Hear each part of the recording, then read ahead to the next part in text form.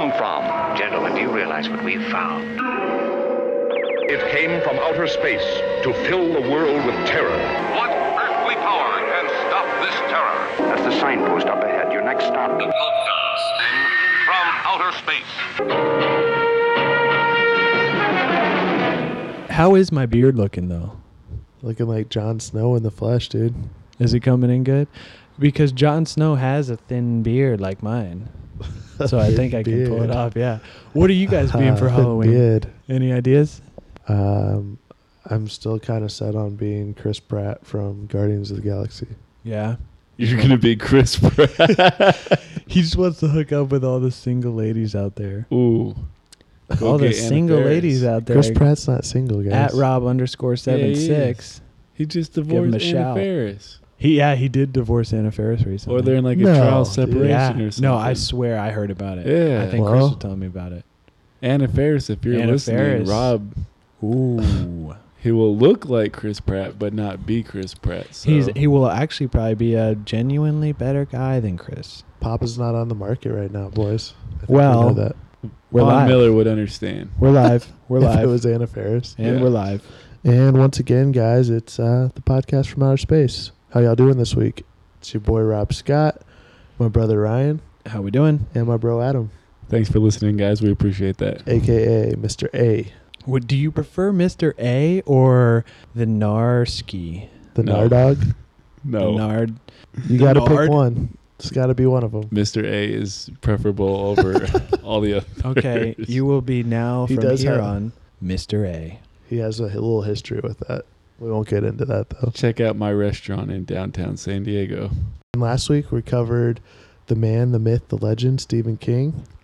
This week, we're diving a little deeper. We're going to cover it in all forms. We're covering the novel, covering the 90s miniseries, as well as the 2017 feature film. Yeah, so this is part 2 of our first 2-part episode.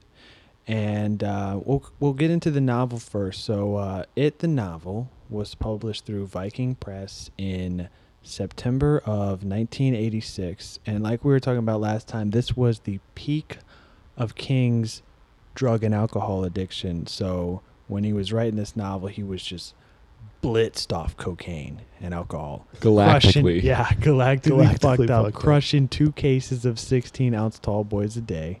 This was King's 22nd book and 18th novel written under his own name. He had previously published 4 books under the pen name Richard Bachman. Now, if you guys were penning some novels, what were some names you might want to use if it wasn't your real name? I think my pen name would be Smokey Anderson. Smokey Anderson. Yeah, That's what a about good you? one, dude. Mr. A.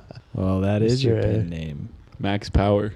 So now, why did he use a pen name, you might ask? At the time, it was unacceptable. Like all the publishing agents thought it was unacceptable for an author to publish more than 1 book a year. They thought like the public wouldn't accept it. So, King, he's a savage when it comes to writing. So he's just churning out novels, and he thought, hell, I'll use this fake name. I'll publish these books. And he thought not only would he kind of get his way around that, but he would also see if, like, the classic, like, oh, that's only got published because it was this guy and he was famous at the time. Like they're going to publish anything from King, especially I guess now. that's true, yeah. Like he was trying to see if that was true.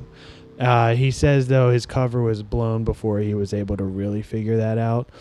But the novels he published under Richard Bachman were Rage in 1977, which was actually out of print now because some people were saying it was responsible for like a number of school shootings. They found a copy of that book and they thought it inspired the kids. See, that's my thing, man. Like, if I was writing something so dark or so dirty, like even this podcast, I wouldn't want people knowing my real name. I would definitely have that alias, that alter ego. Mr. A? Mr. A. No one will ever know. Yeah. The other one was The Long Walk in 79, Roadwork in 81, and The Running Man with Arnold in 1982. If you've seen the movie, yeah, that was the only one made into a movie. Those are the works originally published under the Bachman name, which actually was inspired by a little band you might know as BTO. Bachman Turner. Yeah. Shout out D2.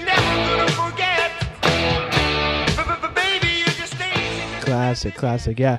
Actually, in my research, I found, we're just throwing a little things in there that we couldn't fit in the last episode on King. But King is actually a huge rock and roll fan.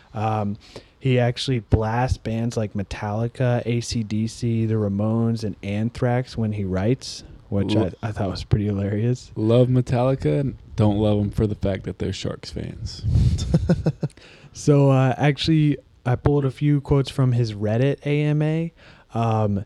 He likes to chat with legendary rock stars about his work. He's a huge Ramones fan, and he said his radio station actually got them to play a concert in Bangor back in the day. He said they put on a great rock and roll show. They had dinner afterwards, talked about Pet Sematary, and the song followed. If you don't know that, Ramones actually recorded the song Pet Sematary for the credits of the movie, which also features Sheena is a Punk Rocker. And here's a little clip of Pet Sematary now. I don't want to be buried in a pet cemetery. I don't want to live my life again. You know, that's pretty badass, like having the Ramones do a song about your work. Oh, hey guys, you want to come write a song about my movie? Yeah, like that's legendary. King, however, says he is not a big Led Zeppelin guy. Wouldn't have thought that. He says his favorite band of all time, what are we thinking? Favorite band of all time, Stephen King, none other than... Oh, hell yeah, brother. Oh, yeah.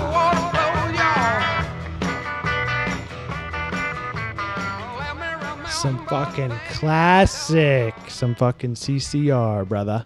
He says that's his favorite band of all time, probably, but AC/DC is a close second. Maybe the Temptations, the Stones. That would have been my guess, man. Yeah, don't even get him started. He says just not Led Zeppelin. Not digging the Zeppelin, man. Yeah, not a fan of the Zepp. He doesn't like people that steal other people's songs, you know? Ooh, so, shots fired. Yeah, and actually when I was doing this research on like some of his favorite bands, I found a list that somebody pulled of a bunch of songs that have been inspired by King's work. One of the most notable ones I thought was Metallica's Ride the Lightning. I actually never knew that. Was inspired by a line in his novel The Stand. And if we're strictly talking about it, which this episode's about, Gehenna, the famous Norwegian black metal band. Do you have any black metal on your iPod? Wrote a song called Deadlights, which is actually one of Pennywise's true forms, and it's from their 1998 album, Adamir on Black. And then I found this other one. I've got to play a clip for you guys.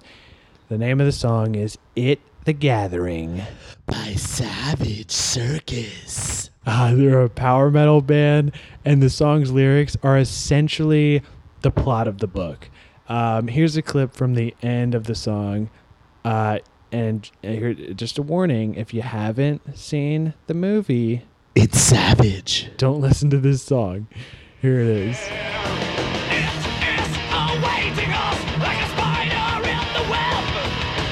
Just listen to the lyrics.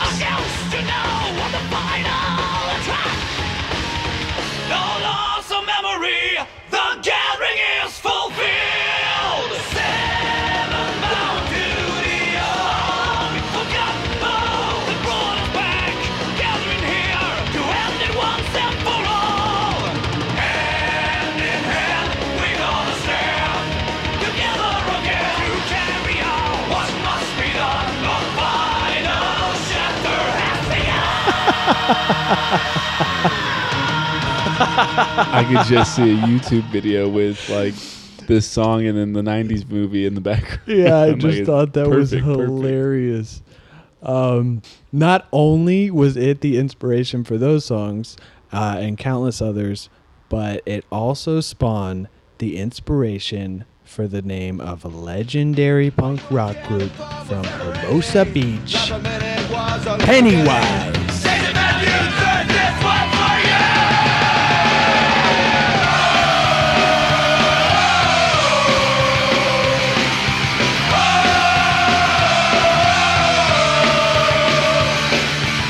Yeah, everybody's heard that. That's we just got to take a second and just talk about the spread of the good old Mr. King's work. I mean, that's crazy. Like Metallica, from Metallica to like Pennywise, just influence on, and then those bands had countless influences on how many kids, you know? Sure. I mean, this guy's an author, and he's influencing music. He's influencing film. Yeah, like that's, I feel, and yeah, like how many other things did his films influence, like The Shining? That's like just spawned a whole cult following on its own. Even the 90s version of it like has a huge cult following. So I just feel like, you know, King, rightfully so, just one of the greatest American authors, you know? And he's looking really good at 70. Like, if I ever hit 70, I hope I look half as good as him. Yeah, and he's still, like, think about it.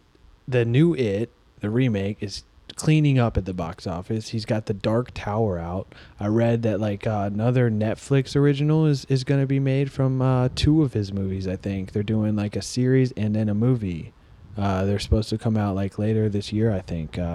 Like still just killing it. You know, I once had a buddy who worked at a gas station, met Stephen King one time, lost 100 pounds the next week. True story. 100 pounds. Oh, that's just like his novel Thinner, if you've ever read that. Speaking of, dude, you want to know another creepy anecdote? So the 1990s miniseries came out 1990. It hibernates for 27 years. What's this year? 2017. The new It comes out 27 years after. Kind of crazy. Hey, you think he planned that? Been planning it for years. So now we get into our favorite segment of the show, Breakdown. Here we go. So now we're going to get into the breakdown of novel followed by the 90s miniseries and then the new 2017 film. So like I was saying before, the novel was published in 1987, came in at 1,138 pages.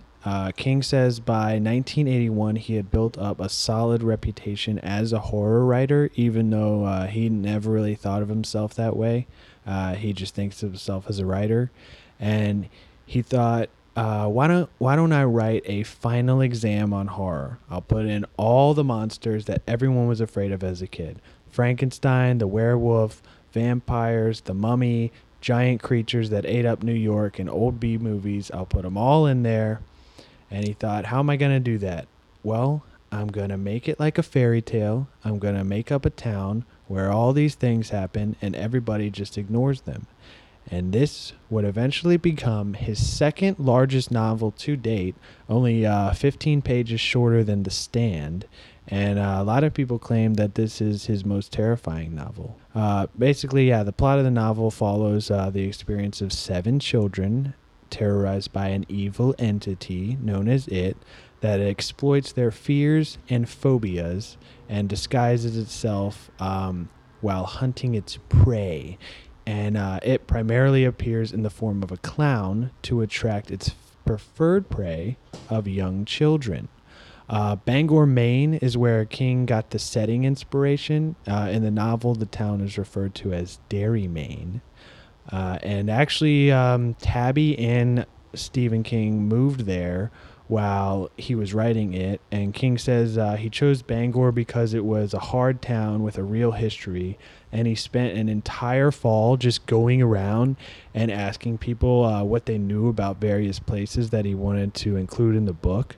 And he would just listen to everyone's stories in the town, which I feel like that's pretty badass. Just, you know, that's how you get a real feel of history of a place. Just go around, ask people, you know, what happened here? Like, what's the background of the story? Oh, yeah, man. Anytime I go somewhere, like, yeah, you got to do some of the tourist stuff, but at the same time, like, you talk to the locals and say, hey, man, what kind of stuff do you guys do? Like, where do you go? Like, let me hear about it. So I think that's pretty cool. Yeah.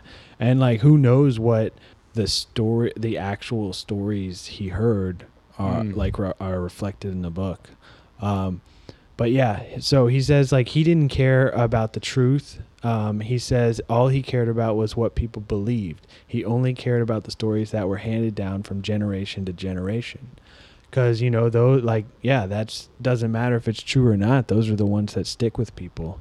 And King remembers most clearly that he was walking through the 2 cemeteries in Bangor, and they're very picturesque. Like, think of Silvertown from Joe Dirt. And no one wants you around, Dirt. Yeah, he says he was walking down the hill. You walk down the hill there, and you see the rotten flowers that have swept down into the ditches, and they're like 3, 4, 5 feet deep.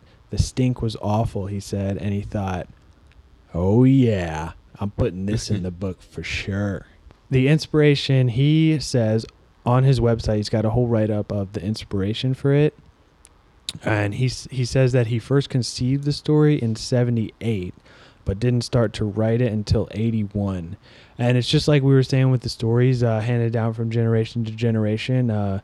King's whole philosophy on writing is that like he only writes things that stick with him. So if like an idea has been lingering in his mind, he explains it. I watched an interview with him. He explains it like a what do you call like the things when you're mining for gold? Sifter? Like a sifter, yeah. He explains it like a sifter, and like like all the crap is the stuff that flows through. Those are like the stories he doesn't write. Like in one ear, out the other. Yeah. And the stuff that stays around is what he draws his the stuff inspiration that from. like he keeps remembering and stays with him is what he eventually writes. He says he originally wanted Pennywise to be a troll, like in the story Three Billy Goats Gruff, that inhabited the entire sewer system instead of just under the bridge. I think, honestly, though, I think a clown's way creepier. Yeah. I mean, we'll talk about like me. his whole inspiration for that. But in 1978, he says his family was living in Boulder, Colorado, and one day he was walking back from lunch at a pizza emporium when their brand new AMC Matador dropped its transmission. He said 2 days later he was going to pick it up at the dealership, and it was about 5 p.m. He figured the dealership was 3 miles away, so he decided to walk. And he said it was in this industrial park, like set off in, like off by itself in this patch, deserted from a strip of fast food joints and gas stations. And it's on the eastern edge of Boulder. And there was a narrow, unlit road that led up to the outpost. And he says by the time he got to that road, it was twilight. And in the mountains, the end of the day comes in a hurry.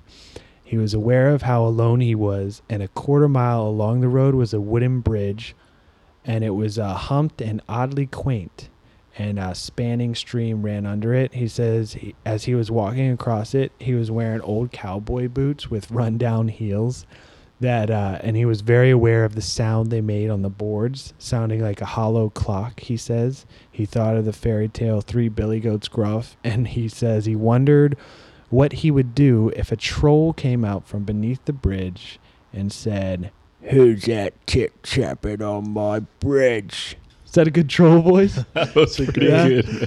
He says all of a sudden he wanted to write a novel, A Real Troll Under a Bridge. He says all he could think about was a Marianne Moore, something about real toads in imaginary gardens, but the only thing that came out was real trolls in imaginary gardens. And yeah, just like we were talking about before, he says good ideas are like yo-yos. It may go to the end of the string, but it doesn't die there. It only sleeps. It eventually rolls back up to your palm. He said he had forgot all about this, but it came back to him over the next 2 years, so now 1980. He decided the bridge could be some sort of symbol, a point of passing, and this is where he started to think of Bangor, where he had previously lived, but moved back to write the novel. He said the city is what became the bridge, and what's under a city, he says tunnels and sewers. And this was a good place for a troll. He thinks trolls should live in sewers. About another year passed, and he says the yo-yo stayed at the end of the string. And Then it came back up, and he started to remember Stratford, Connecticut, where he lived for a time as a kid. And there was a library where the adult section and the children's section was connected by a short corridor. And he decided that was also a bridge one crosses. Every goat of a child must risk trip-trapping to become an adult. And 6 months later, he thought how a story might be cast and how it might be possible to create a ricochet effect, interweaving the stories of children and adults they become. And sometime in the summer of 81, he realized he had to write a story about the troll under the bridge, or it would leave him forever, and thus, the novel, was born. So a few of the themes in the novel are power of memory, childhood trauma, its recurring echoes into adulthood. That's like, I feel like a really big thing in the novel. And another thing, which I think is common in King's work, is like the ugliness lurking behind the facade of small town quaintness. I mean, this is almost like similar to the clown. It's like evil clown hiding, like he lures children as a clown, you know? Like you think of a clown as like a funny, Yeah. goofy, and then all of a sudden it's got those fangs and it scares the shit out of you. Yeah. You want to get away for the weekend. You want to go to a small, quaint town And little do you know, There's a clown living in the sewers. that's eating everybody, kids especially. So here I just pulled a few parts of the novel that I thought were creepy. And I've got the chapters in there, so if any of you guys have the book or want to go check out these sections, you can easily do that. So one, I thought these are creepy parts that were left out of both movies, and I mean we'll talk about like why, but I think these are easily the creepiest parts of the novel. So the death of Adrian Mellon is from the second chapter of the book called After the Carnival, 1984. And in this scene, it's this gay couple is harassed and beaten by a group of punks, and they like push the one gay guy off the bridge, and Pennywise is under the bridge and eventually kills him, and just both the gay the one gay lover and one of the punks mention seeing Pennywise to the cops, but they just dismiss it, and the way that King writes this scene is just like crazy, and this is another theme in the novel that comes up a bunch is like homophobia, which was like a big thing in the 80s, I feel like, you know. You got AIDS popping up. Yeah. So another scene I thought was the Black Spot Fire of 1930.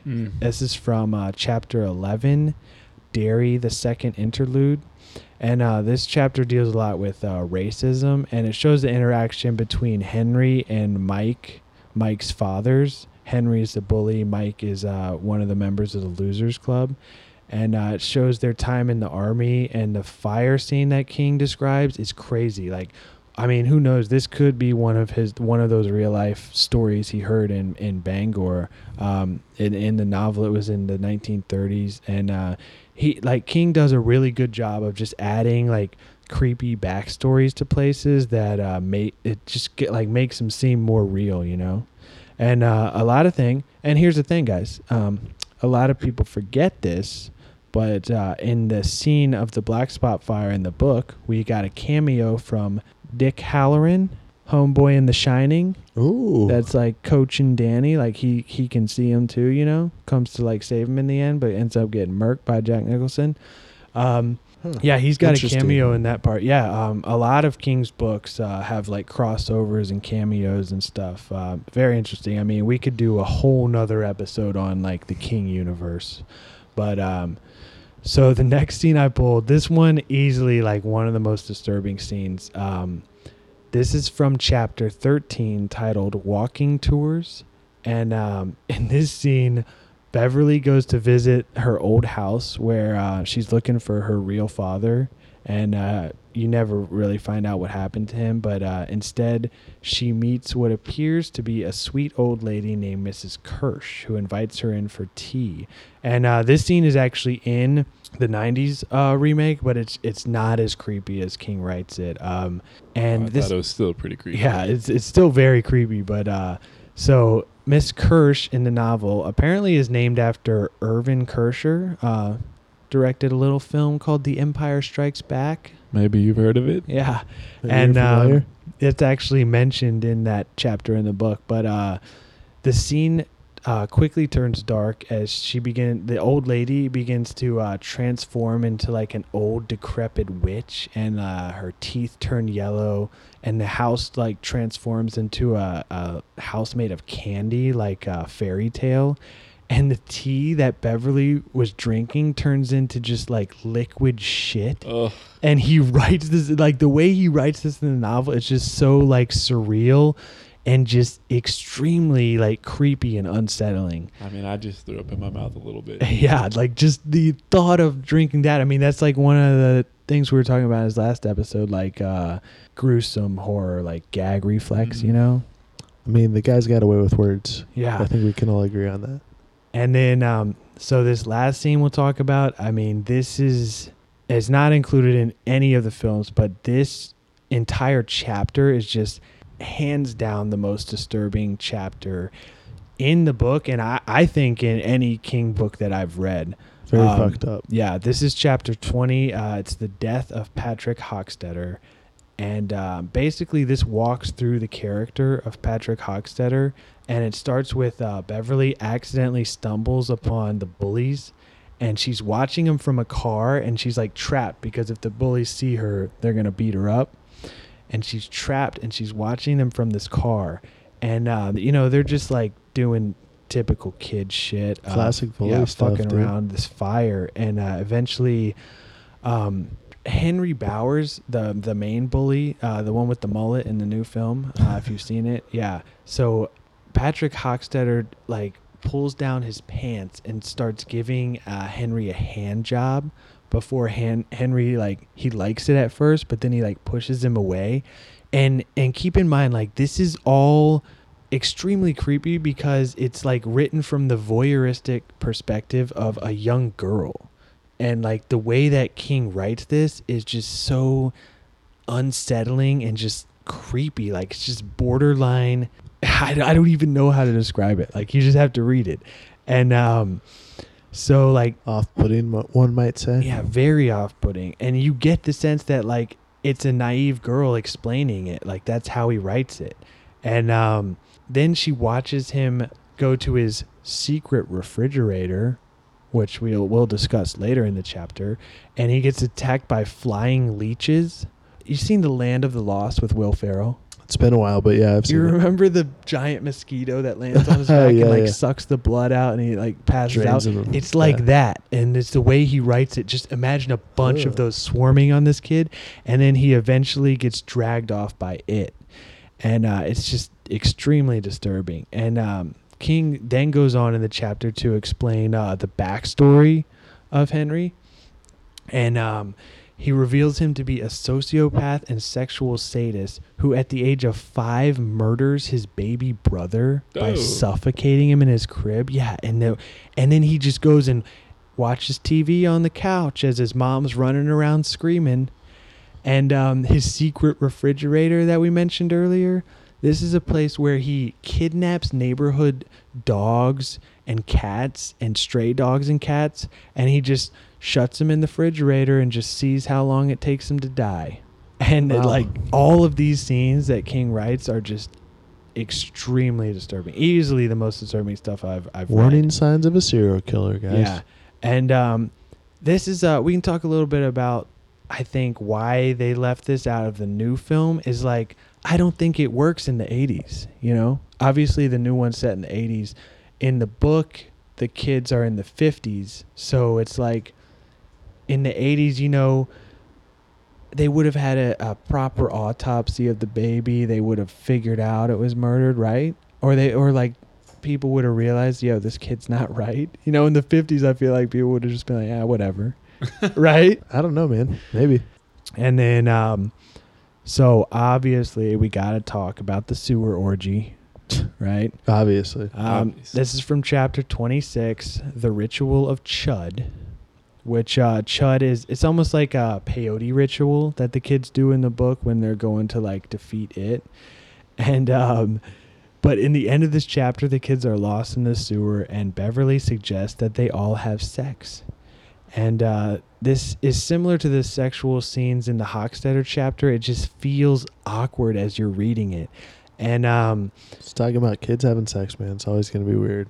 yeah, but then again, think about all the child murders that happen in the book.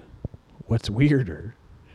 Hearing sex from the perspective of a kid, or hearing about kids being murdered? It's all very creepy, man. Yeah, and it's just King pushing that borderline envelope, and I think he does it really well. Pushing the boundaries. Yeah, and so in this part of the book, it refers to the act of sex, not the evil entity, and like perhaps maybe they're related. You know, a lot of people are afraid of sex, right? When you're a kid, you're doing it. Yeah. Yeah. And, Maybe not afraid, but you're just like nervous. Yeah. Yeah. And I mean, you still have that fear there, you know, and this is also like King bridging the gap to adulthood, because this is one of the last scenes that the kids are in, you know. And then we got to talk a little bit about Beverly, the dynamic of Beverly being the only girl. I mean, we were talking about this earlier. Like, imagine if that role was reversed. Would it be the same? Like if it was a group of girls and one guy just... I feel like that bangs doesn't them happen all. too often, though, man. Oh, you don't just go in the sewer and bang a bunch of girls? Sounds like a Saturday night, Rob. I meant, how often do you see a group of girls that are hanging out with just one guy? Yeah, I guess don't that see is that true. that Like often. there's always There's young, always a girl that's one Yeah. of the guys, but there's never a like guy that's one of the like girls. a tomboy. Unless he's gay. Right? Yeah, Yeah, that is exactly. true. But he wouldn't be banging them then. No, that's true. Because there is not that for guys. Like, a girl can be a tomboy, but a guy can't act like a girl, right? No. Maybe you're familiar with Caitlyn Jenner. Yeah, but that's like a whole nother thing. It's not like just a guy that I just want to hang is out, in. Yeah. watch a little Devil Wears That is Prada, not a kick thing, back, is have it? some wine. No, but I had not read the book, but it's my understanding that Beverly suggests this because the group is like starting to fall apart. Yeah. It's like a girl. It's like a who- unity. It's like a last bonding effort. in Right. the book. Like a girl who gets pregnant to save a relationship. I'm not suggesting she wanted to get pregnant at the time, but she was desperately. So she you're pulled out the saying, ace in her sleeve to keep the group together. And you're saying, why can't a guy adopt a kid to do the same thing? Exactly. Yeah. I don't know. I think that there is that weird dynamic. I think it does only work, though, as Beverly is the only girl. And it is, like you were saying, it's true to what he knows. I mean, like, you do see those. It's more common to have just one girl in the group than it is one guy in the group of girls. For sure. And I'm sure King didn't want to write. I mean, we talked about him being disturbed writing Carrie. I'm sure he didn't want to write another novel from the perspective of prepubescent girls, all girls. I you know? mean, technically, parts of the novel are from that perspective, though. Yeah, but only one. Imagine if it was the other way around. All 5 of them were girls. So now we'll get into the adaptations. The original was made for TV movie. It was a 2-part miniseries. And it first aired in November 18th through the 20th in 1990 on ABC. Lawrence D. Cohen wrote the screenplay, the same guy who did Carrie in '76. And originally it was supposed to be a 8 to 10 hour series that would run over 4 2-hour blocks. That would be so crazy, dude. That's so long. Yeah, I mean, I feel like But you have it's a lot of material to cover. yeah, though, so at the you same have more time. time to develop characters, which is what King talks about in writing the book. But they reduced it down to a 2-part miniseries, just a little over 3 hours in total. And the worry at the time, ABC, they had never done something of this magnitude, especially in the horror genre.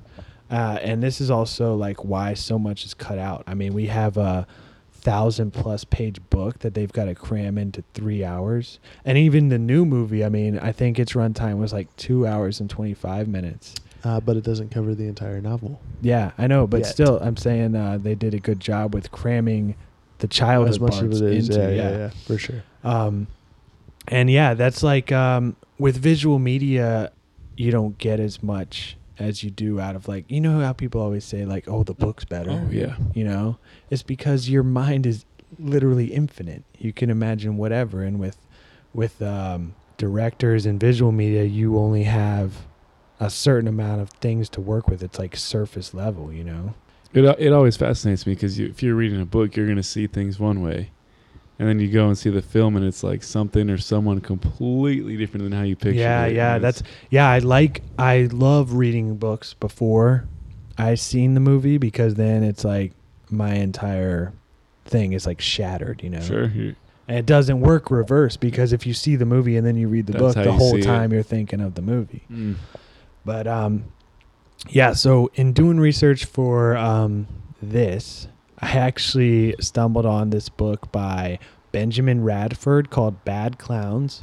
If you just can't get enough scary clowns, go check this book out. It's pretty well written, and it talks about all the famous evil clowns. I mean, what are some evil clowns you guys can think of right off the bat? I don't know the name of it, but that clown from American Horror Story, pretty creepy. Oh, yeah. I think is that based off the like House of a Thousand Corpses, Devil's Reject, Captain Spaulding? Maybe it's influenced. I'm not sure. Yeah. But definitely can see similarities in that. Yeah. Also, you know, homeboy Ronald McDonald, very creepy. That cholesterol is going to get you, man. I think of He's the probably clown. killed the most of any of them. Yeah, that's true. I think of the clown from, you remember the Are You Afraid of the Dark? I think they did. Ruined my childhood with like the blue blood or the blues or whatever. I'm pretty sure. I don't remember that. I remember the one, it was thinking of Goosebumps.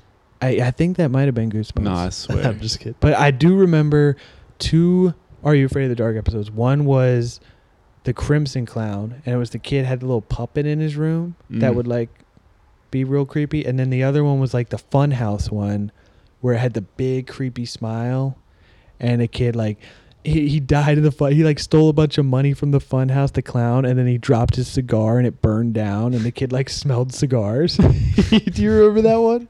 I swear there was one. They're like in a hospital and there's like blue blood. Maybe it was a Goosebumps. I honestly think that might have been the movie. The Are You Afraid of the Dark movie? Yeah. That could have been. But yeah, any other famous clowns that come to y'all's mind? Famous bad clowns? That's all I can think of, man. John Wayne Gacy, Pogo the Clown, anyone? It's a real life evil clown. Yeah. Yeah, so in the book he talks about Killer Clowns from Outer Space, which was 88. Yeah, this was a cult classic. He talks about Shakes from the Clown, which was 91, and this is like, imagine Bad Santa but with like a clown. Oh god. Like a birthday clown. It's like a black comedy about this clown that's in a grip of depression who's framed for murder. It's pretty funny. Check it out. Yeah, he talks about House of a Thousand Corpses, Devil's Rejects, Captain Spaulding. And then I think, honestly, this is the most famous clown, the Joker. That is Anyone? true, man. Heath Ledger Joker? Or? Jack Nicholson. Jack dude. Nicholson. Oh, My childhood. Yep. I mean, that 89 Jack Nicholson, Tim Burton, that scene where he electrocutes the guy with the hand thing, that haunted That my smile, dreams. dude. Yeah. Very Creepy. Yeah, and I actually found, so the Joker was actually based off of Gwyn Plain from a movie, The Man Who Laughs, in 1928. And this isn't even a horror movie, but it is creepy as fuck. This guy he's supposed to just be like a sympathetic character, almost like the Hunchback of Notre Dame. And he was like permanently scarred as a kid to where he can't stop smiling. But he's just like creeping around, like watching people while they sleep throughout the film. Ugh. And here we go. We got a new segment for you guys. This segment is called Just Google It. And I want all of you guys, if you're at your house, listening in your bed. Got your smartphone. You got your What if smartphone. they're not in their bed? What Your if they're just hanging tablet. out? Well, then they can do the exercise later. You got your smartphone, your tablet, your computer, your laptop. However whatever. you're listening Yeah, to us. however you're listening, however you're watching this, whatever you use to look up images, lay in your bed, all the lights off, pull the blanket over your head. Is this what they have to do every time we talk about this segment? Or No, just but 'cause this is just one of them. You know? Okay. Other ones could be fun or creepy. So get in that bed, all lights off, and Google Gwyn Plain. Google image search. That's G- GWYNPLAINE. And tell me that is not imagine that guy watching you sleep, and tell me that you would sleep tonight. Oh, I couldn't sleep if anybody was watching me sleep, I don't think. But as we all know, Pennywise is number one when it comes to creepy clowns in our hearts. And a lot of people credit him as the most recognizable famous clown in visual media. Dude, Tim Curry, it definitely one of the creepiest images of my childhood. Yeah. Ruined my childhood. Yeah, so we'll talk about the Pennywise done by Tim Curry. Also, shout out Tim Curry. This guy was killing it. Clue, Home Alone 2, Rocky Horror Picture Show. Great actor. Tommy Lee Wallace, the director of the original, actually wanted like super elaborate makeup for Pennywise that got scarier and scarier as the show went on. But Curry didn't want to sit through the makeup session, so he was like, I can just make it scary with just the basic makeup. He was right. He nailed that.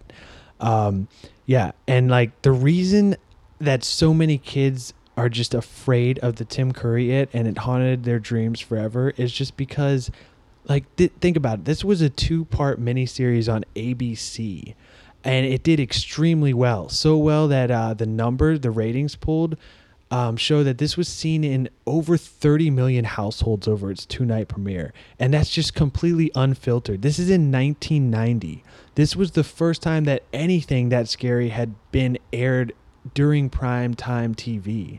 I mean, they didn't even have viewer discretion warnings until 96, like late 96, early 97.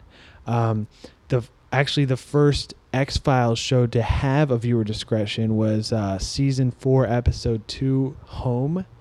If you haven't seen this, check that out. It's extremely fucked up.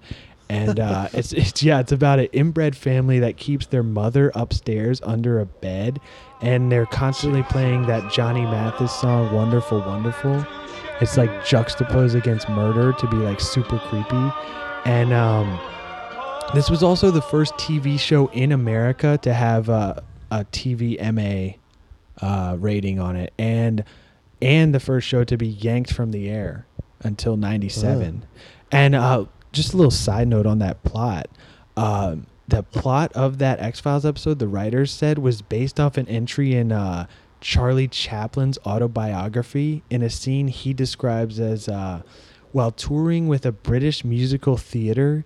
He says he stayed at a tenement home, and after dinner, the family took him upstairs to meet their son. Pulling him out from under the bed, the son, a half man with no legs, an oversized blonde, flat-shaped head, a sickening white face, and a sunken nose with a large mouth, flopped around as the family sang and danced. Jesus, that happened to Charlie Chaplin. That became this X-Files episode. That's a very disturbing episode, though. Go check that out. A little bit of a Goonies feel to it. Ooh, yeah, creepy. And that just goes to like the whole TV ratings thing. I mean, I feel like that's why a lot of kids saw it, because it was kind of like it was on TV, so it was just there. I mean, I remember seeing it on reruns. I remember also specifically Rob showed me it in Blockbuster. It was like the two VHS pack, so you knew it was long. Back and like in the day, just dude, the cover, VHS. yeah. I remember him telling me about like a dog that was killed in it or something, which I don't even remember that scene, but I remember him telling me that, probably just to scare me, because he made up a lot of shit to scare me. But yeah, it just freaked me out. I mean, I don't know about that.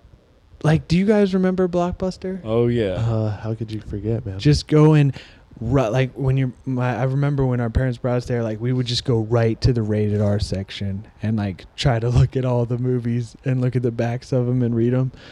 Or yeah, do you remember the first time you saw it? The 90s version? Yeah, I think I was probably like 6 or 7. What do you guys think was like the scariest scene as a kid watching it? Because you don't really understand the plot, but just like Probably the first time you see those teeth, dude.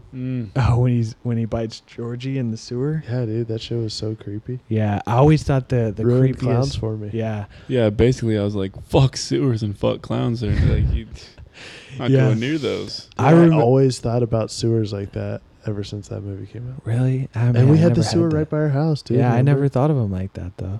I remember the scene that freaked me out was when he's in the shower and the heads come out and it's like claymation. He comes out Oh, of the yeah. floor, you know. Yep. That always creeped me out. But I mean, you watch that now and it's like almost comical, but it's still kind of creepy. I think claymation in general is creepy, or like stop motion, you know. Yeah. So I mean, think about it. This was a show that, you know, kids could kind of, you know, you sneak into that room with the other TV and watch it when your parents are asleep. You know, did you guys ever do stuff like that? Man, Saturday nights was always early to bed so my mom could watch America's Most Wanted. And I know not necessarily a creepy premise on its own, but like I remember like sneaking out to the living room like, oh, what's she watching? Not in like that voyeur way like we were talking about earlier. Yeah. But then it's like, dude, these are bad men doing bad things to like kids like myself, kind of like it. So it's like, Yeah. dude, that kept me up at night. Yeah, I remember we had a TV. Like I had a little TV in my room with like the rabbit ears, so I would get basic cable channels. And Classic. I remember specifically seeing, like, my parents watched all those crime shows like CSI and stuff, and I remember seeing previews for, I think it was like a Law and Order or something, and it was just like a gruesome, like brutal murder, and I was like, I have to watch this. And like I stayed up that night and like watched it. I had the blanket over the TV so they couldn't see the light coming out of my room. It was classic. But yeah, like this was definitely a TV show that kids could do because it was just on the air. Here's what I'm thinking, man. Like we see these, I mean, like you said, brutal murder, and you felt compelled to watch it. Is this horror genre that we have, like, is that something someone has to see in order to visualize? Like, back in the day, man, if no one had ever seen murder, who would know about murder or think about murder? You have to see something traumatic. So you're asking like who was patient zero for as far as murders go? I mean, in the horror genre in general, like, do you just naturally think of this stuff in your head, or do you have to witness something? Nah, I think it's just like we were talking about with King's background. Like he says nothing like super fucked up happened to him in his childhood to make him write fucked up shit. He's just naturally drawn to it and like is a good storyteller. I don't think it's necessarily like you don't have to see it for it to inspire you, if that's what you're asking. Like some of, like, all right, think of like Saw or like Hostel. Like I would never think about cutting somebody's Achilles like that. Yeah, well, some people are more fucked up than you. I guess so, man. But I Maybe mean, it's I just don't. something that person Yeah, finds they're interesting. into Maybe it. they're I not don't- necessarily like a serial killer, but they're like, ooh, this is kind of cool to me. Yeah, like I have a morbid Very curiosity. weird, but- I like watching documentaries about serial killers and stuff. I myself would never go like murder someone. Yeah, man. Like I love horror movies. Like Halloween, probably like my favorite horror movie of all time. Von Miller hates the shit. I'm never gonna be able to watch a horror movie with her. Probably. It's just different strokes for different folks. Yeah. So, getting back into old Pennywise. In a 2013 interview, King said that he came up with Pennywise as a clown because he thought, hey, what scares children more than anything else in the world was clowns. And a lot of people, including Conan O'Brien, say that King came up with the scary clown idea. Even though King denies this, he claims he only popularized it. But one Pam Moody of the WCA, that's the World Clown Association, says... That's a real thing. Yeah, this is hilarious. She says that it is to blame for giving real-life clowns a bad reputation and costing them jobs nationwide. She says... most critics are cynical assholes. Yeah, she said especially with all those clown sightings back in 2016. She cites an incident where a member of the WCA arrived early to a child's birthday party and was waiting in a car, and she looked up and there was 4 police officers surrounding her. And Moody says, someone in the neighborhood called in a clown sighting. That is hilarious. Just this lady in her car waiting to do a child's birthday. These cops are on her, just like, it's a clown. This was a genuine fear, though. I remember, like, they were talking about shutting down schools because down the street there was, like, someone in a clown costume. Maybe it was this poor woman waiting to perform for a children's birthday party. But, yeah, like, kids were scared to walk into school. Parents were keeping their kids home Yeah, from like school. she says they canceled, like, they had birthday parties booked and people were canceling on them. You know, that's like maybe these cops will just start shooting these innocent clowns. Clown lives Clown matter. lives matter. Dude, have you seen some of those videos though, dude? Of Very like the creepy clowns? CCTV ones. Just Yeah. like out in the middle of like an abandoned street, or like just a street at like 3 a.m. There's just just one solo clown looking creepy as fuck, dude. That shit's Yeah, but you know, scary. it's just kids being kids. So, Kids being kids. okay, this is actually hilarious. I have to read this whole thing. I'm going to do it in my best JFK voice. This is a statement from the WCA. The World Clown Association, they actually released a statement on scary clowns. Statement in full. They say, "We at the World Clown Association are proponents of positive, family-friendly entertainment. We believe the art of clown is something to be treasured and enjoyed by audiences worldwide. We bring a happy, joyful, creative, caring, positive, and fun experience to our audiences. We understand that some people enjoy the horror genre of entertainment, but we find that many people are confronted by images of horror characters impersonating clowns and are startled by them, which is obviously the goal of these horror characters. In my opinion, these horror characters are not clowns. Even the character in the movie It should be understood as a fantasy character and not a true clown. Just as a haunted house event may have a doctor wearing a surgical gear, carrying a bloody chainsaw, people need to understand that this character is not a real doctor. He is a person portraying an evil character in order to scare people. In the same way, people dressed as horror clowns are not real clowns. They are something innocent and wholesome and perverting it to create fear in their audience. Please understand, just because someone wears a rubber Halloween mask, that does not make one a clown. The horror movie character Jason wears a hockey goalie mask, but people would be mistaken if they actually thought he was a hockey player.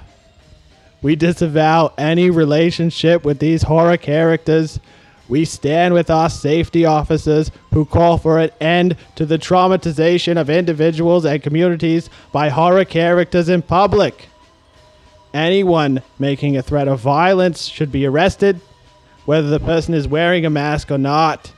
This is clearly not the act of a professional clown."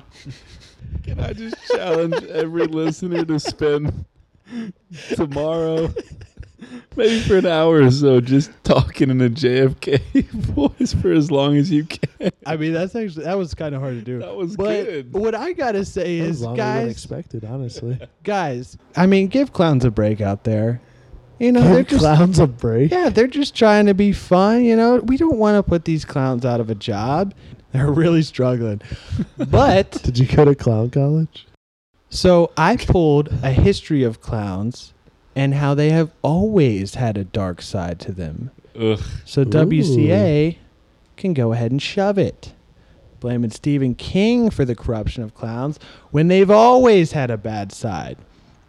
So there was this guy. This guy. Yeah, his name was, help me out on this last name, Joseph Grimaldi. Grimaldi, that sounds good. Looks good. Joseph Grimaldi, also known as Joey the Clown. Hey, I'm a Freaking freaking Joey the clown Clown, over you here. know? You know, it's freaking Joey. Invite him over for dinner over here. It's a clown. Gonna make you laugh all fucking night. Yeah, so Joey the Clown was actually born in 1778 in London, England. And he popularized the clown in the early 1800s. He's credited as the first clown, where like most clowns we think of today, they're based off of Joey's portrayal of the clown. And this guy had serious bouts of depression and alcoholism throughout his whole life. Charles Dickens actually wrote a biography on him, and his son drank himself to death at the age of 30. His wife died, and Joey's slapstick antics on stage, like running around doing flips and stuff, permanently Being a injured clown. him to the point where he couldn't even perform. So it's like he made all these people laugh at the cost of just his own health and sanity. And at the tail end of Joey's success, this guy, Jean Gaspard Dubras, also known as Pierrot the Clown, became equally as popular in old Paris. Oh, Rob, maybe you can go see old Pierrot the Clown. Yeah, in do some Paris. first-hand Do some research for us. research out I'll check there. it out. Yeah, check it out. So in 1836, Pierrot actually killed a boy by beating him to death with his walking stick after the youth Jesus. shouted insults at him on the streets. And he was acquitted of the murder of this boy. This guy's the O.J. Simpson of clowns. This guy beats a kid to death with a cane and gets off. Gets What is off? that? Yeah, he gets off on the murder charge. Not like he's freaking blowing his load over here. Bopo. Yeah. So like these are two of the first clowns in early history of the so-called clowning era, and they were Clowning very era? dark and sinister. And then just a brief history of clowns. We got the rise of the circus, and then in 1892 the Italian opera Pagliacci. This guy was the cuck of clowns. That was the play. This guy was like Jesus found his wife Christ, cheating, dude. murdered her, and This then is very eventually depressing material. Yeah, the clowns have a dark history, man. Think about it though, man. A lot of comedians suffer with depression. Yeah, that's what we'll get into in a minute. But so then they made their way to America.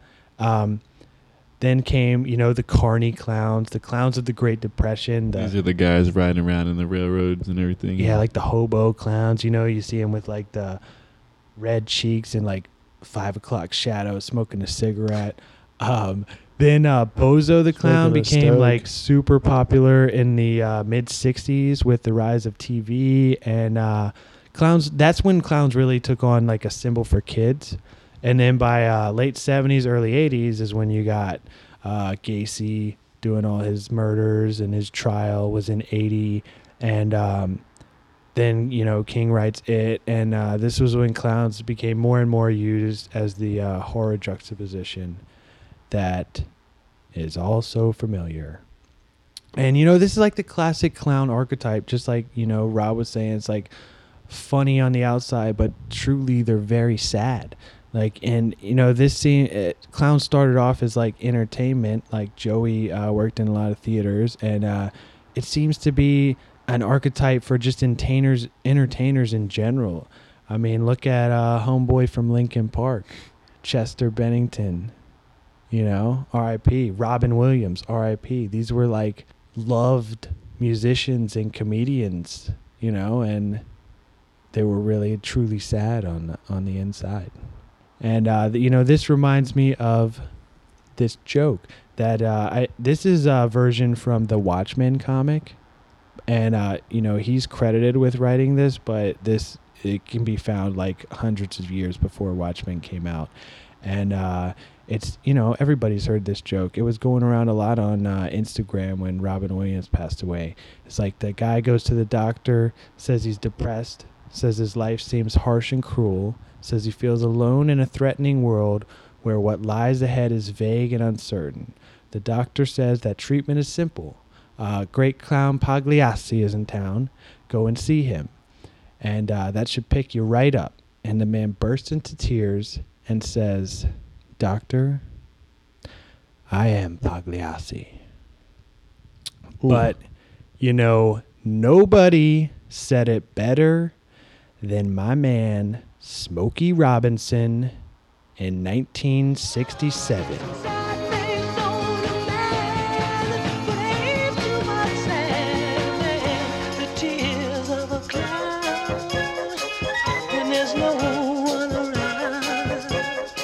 Now there's some sad things known to man, but ain't too much sadder than the tears of a clown when no one's around. Were you guys scared of clowns growing up? Absolutely, 100% yes, and I think it's because of that 1990 It movie. Yeah, Like, I man. love Bozo at Chuck E. Cheese, but then I saw like the posters, saw the commercials for It, and that was enough for me. Yeah. Not a fan. So you would say that it like spawned the scary clown archetype for you, at least. 100%. Yeah. Dude, I once had a blanket as a kid that had clowns on it. Never used it after I saw that movie. Really? Man, maybe I was just so young. Like, I don't know. Like, there are. I've definitely ran into some like creepy clowns in my day, like that. Name me a clown that's not creepy that you've run into. How about that? I don't know. When I was just like a kid, seeing clowns at the circus was fun. Creepy. The one time you went to the circus. Yeah, I didn't think it was. You I didn't wasn't like interact with them, scared. though. You just saw them. But you know, kids are like scared of everything. It's like when you go to like Disney and you see like little kids interacting with like the giant people in the character costumes. Like they're all screaming and crying, you know, like little kids, because they just don't know. Like they've never seen something like that. But I don't know. I feel was like most never kids like are stoked because like their favorite character. Yeah, I was from a trying to get movie. their autographs. Yo, I was thinking of another bad clown. What about that guy from Air Bud? Ooh. Ooh, I'd have to that's a see that good one, again. dude. I didn't even think about that. Yeah. Yeah, I mean, yeah, clowns took on a very sinister tone, especially in the early 90s. Very true. Very true. But yeah, what was your biggest fear as a kid? Back as a kid? Yeah. Like if you were in it, what would Pennywise be to get you? To get you. You know? What would he shift into? He wouldn't be a clown. What Do were I you need most to scared of when you were a Cue the kid? Jeopardy music here? Yeah. Why can't you assholes answer? Come back to me. Me? It's tough when you're on the spot now, isn't it? See, I don't know. I was always more scared of like places than like things. Like what? Places. Like a cave. Like I was like You're kind of scared of scared of caves? caves. Yeah, like when I was really little. Like, or like dark places, you know? Kids Maybe are scared of the not park. necessarily the dark, but like seeing like a creepy staircase that goes into darkness. Like, I'm not fucking with that as a kid. I'd be like, yeah, I ain't going down there without a flashlight. Like down into the basement, dude. Yeah, like stuff like that. Like it was always like a place, not necessarily like, you know, spiders or like something like that. I can dig that. I can respect that. Or like I remember being very I was very like claustrophobic as a kid, like mainly probably because I remember this specifically scarred me. I was like had a little toy chest. And I was in there one time, and Rob, like, he shut me in there, and he sat on it for like 20 minutes. I thought I was going to die. I was so scared. I was terrified. And he's just like Kept all the sitting on it, stuffed laughing the animals whole in time. there. I was freaking out because that is seriously like my biggest fear. Like, imagine being buried alive in a tiny coffin, and you can do nothing to get out of that. Yeah, I get. He was sitting on it. I was like punching the top trying to get out of this thing. I thought I was gonna die. I was so True story. terrified. Even right now, Rob's got a smile on his face. Yeah, Is he this wearing guy's the white laughing. Power He's Ranger laughing costume it up, while he's laughing it doing up, this? fuckers. No, but I was fucking frightened. But yeah, it's always like more of a place thing, not necessarily Hey, Ryan. a one I'm thing. back. Yeah, fuck yourself. What about you? What was your biggest fear? When I was really little, I used to be scared that people were going to break into the house. Remember that? Oh yeah, I remember that. That's legitimate. Some fear. robbers, dude. That's Yeah, he legitimate had fear. Like mask, he had the mask like robbers, he dude. had the like biggest room, the room over the garage, but then I can't remember like what he watched, but he was super scared of those back stairs. He thought bad guys were gonna come up and get him, so he like made my parents like switch him rooms. Dude, I was like 6 years old. That's a Fuck you. legitimate fear. That's like something you could still be. You afraid just of said you today. were scared of stairs that go into the dark. You would have been scared too. Yeah, I didn't have that room. I didn't want it. for a reason. Yeah, I'm not an idiot. Well, maybe you shouldn't have been sitting in that toy chest then. So what do you got as an answer? Nothing scared Adam. Nothing No. scared you? Yeah, Some I'm the big fearless. little toaster. I think my biggest fear probably would have been like getting kidnapped. Like Really? Same thing. dude. Damn. See, Robbers, that's like real life kidnapping. fears. Though, that's you what I'm know? saying. That's nothing like out of Fantasyland. I remember. Do you remember that "Don't Look Under the Bed" Disney Channel original movie? Yep. That yep, shit. Yep. Oh yes. Okay. The Here we Boogeyman. go. This is the thing. Where if I was a kid, that it would have been Nosferatu. I remember seeing Nosferatu, the fucking vampire movie. My dad let me watch that when I was like 4 years old.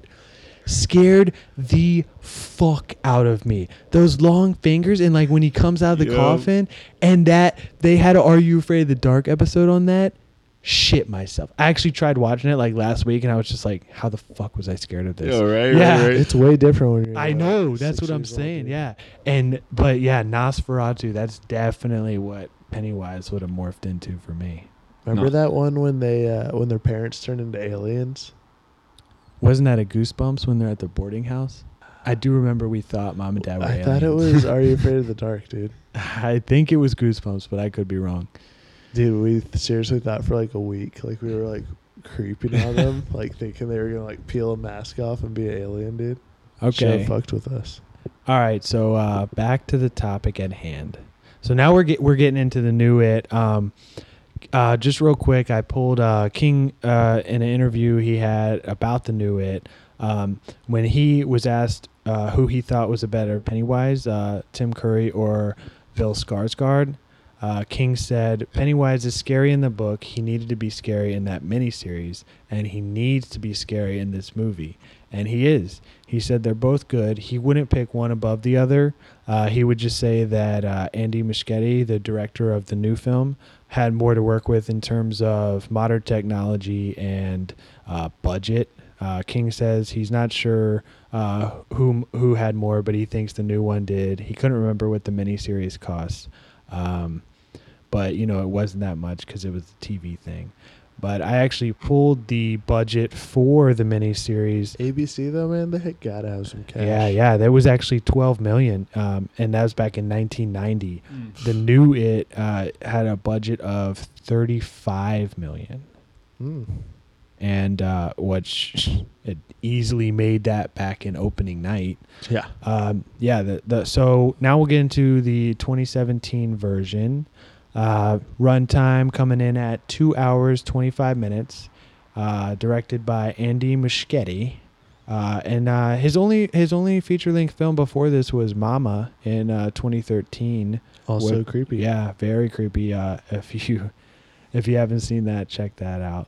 And just hopping right into the new one, see, this is the thing, man, is like the Tim Curry It always haunted me as a kid, but this new one, I feel like a lot of people are giving it a bad rep, but just as creepy as the old one, in my opinion. Yeah, that's like I don't know. It's like Apples people to don't. oranges. But no, like people don't like things from their childhood being remade. So they're just always gonna be bent Yeah, out of I shape guess. assholes about it. People think it's like untouchable. They just don't give it a chance. They go into it with preconceived notions. Yeah. Because, I tried not to do that. I was like, it is going to be hard to beat the Tim Curry It, but I think Skarsgård did a insane job at the new one. And I think Very the true. new one, I think it was cool, like seeing it From just a different be, perspective, kind of. yeah, and like just be a separate movie focusing on the kids, and then part 2 is going to be the adults. Like, I thought that was Spoiler very alert. interesting. This is chapter 1, guys. Yeah. And, the biggest difference is that although it takes on multiple forms in the miniseries, they did want to focus on it being more of a shapeshifter,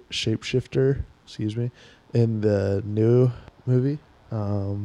They also wanted to keep it very 80s-esque, which I think they did a great job of doing that. Yeah. Just like King writes what he knows, so he based it in the 50s. They're shooting what they know, which was the 80s. And King likes that aspect of it. He thinks that's pretty good.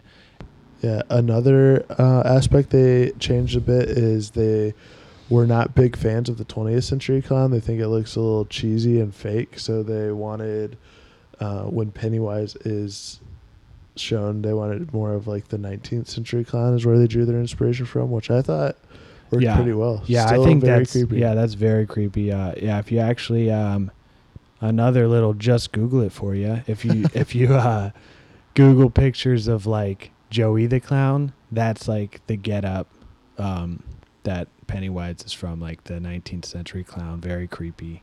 And, they also did a very good adaptation of him transforming into each character's biggest fear. So, there's like the blood scene. There's the leper guy. Yeah. There's the clown, obviously, Pennywise.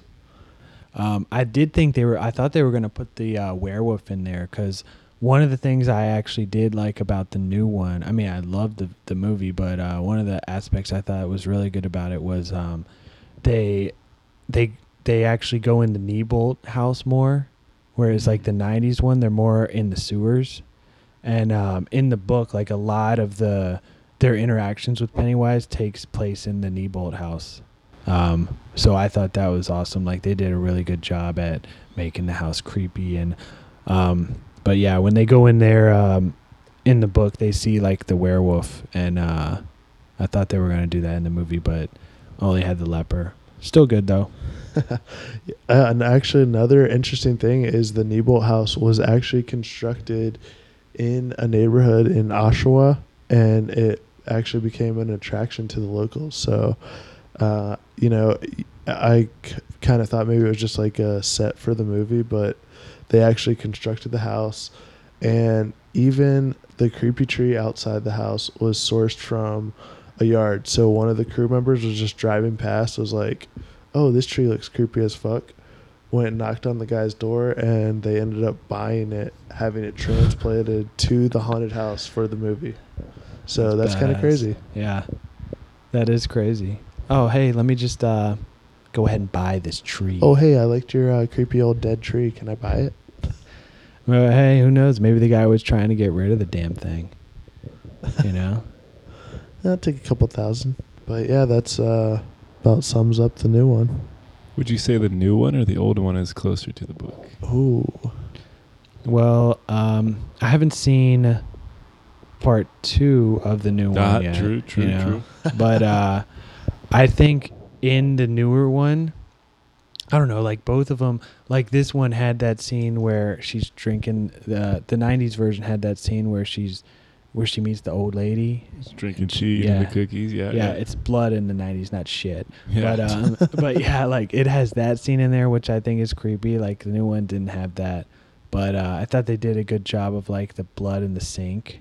In the new one or the old one? In the new one. Oh, I feel like they went way too far in the new one. Yeah. Oh, that's gnarly. Crazy, yeah. I had kids watching that in class, and I'm like, turn that off, man. That's... Yeah, that's how it is in the book. Like, it's insane. Okay. But, I don't know. I think they both do a good job. Like, the old one definitely, I don't know, maybe follows the book a little closer because it's, like, interweaving it with adult and childhood, like they're having flashbacks just like in the book, whereas the new one it's split into 2 parts. But I honestly think I like that better, and especially like them having flashbacks in the second part of the new movie with like the kids now, I think that'll be like pretty interesting to see. And I liked how in the old one he doesn't really shapeshift too much. I think you only get the werewolf, but in the new one, he's like the leper. He's that creepy painting. You remember that scene? Yeah, the painting that the kid's afraid of. King says That's kinda cool. That's actually the scene that scared him the most in the new one, which I thought was pretty interesting. When she's like chasing him down. When he went into the painting, like falls, and he's like in the room. Yeah. That shit was crazy. I don't know, man. I feel like if they do as good a job on the second part as they did on the first part, new one will definitely. And I feel like that's also just in part to like the CGI and all the modern technology that we can use. I Like wonder if they're gonna make it like the giant spider, like in the 90s one, hey, or like try to do it better. I don't know.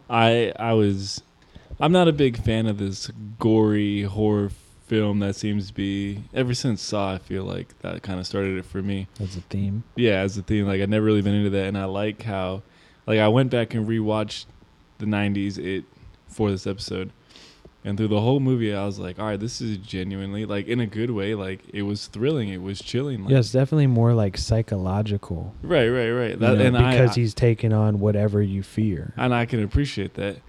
But then that giant spider, God bless, you know, Yeah. 90s CGI, whatever you want to call it. I lost it. I started laughing. And see, I don't even remember that scene as a kid. Right. Like, that's a testament. Like, Pennywise stuck with me, but, like, the spider, like... But that's just because he did such a good job at being... That's what I'm saying. So the spider was just not. And, but, yeah, who knows? Maybe they'll do that in the new one. And I also think it's cool that they split it up into two because just like King with the book, it's like the reason that, like you were saying, as you watched the 90s one and it was suspenseful, it was scary, like you're spending a lot of time with these characters. So you're like, oh yeah, you see these kids grow up. Like when you're reading the book, you see them growing up and you're like, yeah, like I actually care about these characters. I don't want them to die. And it's just makes the suspense that much better. So I feel like with the second movie will probably be even creepier because you're going to have that much more character development and that much more suspense built up. Do we want to do a couple shout outs to round this out, boys? Who do we got? We've been getting some 5-star reviews, so shout out to anyone that left us a review in the past couple weeks. We really appreciate that. Appreciate you guys tuning in, checking us out. I actually want to give a shout out to you guys. You know that, like I said, the horror genre is not my favorite, but you guys said, suck it up, take one for the team, watch this movie, and I enjoyed it, so I appreciate you guys. We're now on Instagram. It's at Podcast from Outer Space, guys, keeping it simple, keeping it classy. Also, we switched email accounts. We got podcastfromouterspace@gmail.com. Correct. T-shirts coming soon. Yeah, T-shirts coming soon. Stay tuned on that. Bon voyage. See you on the next episode. Keep it creepy. Thanks for all the fish. We love to hear from you guys, so keep it up. Thank you so much.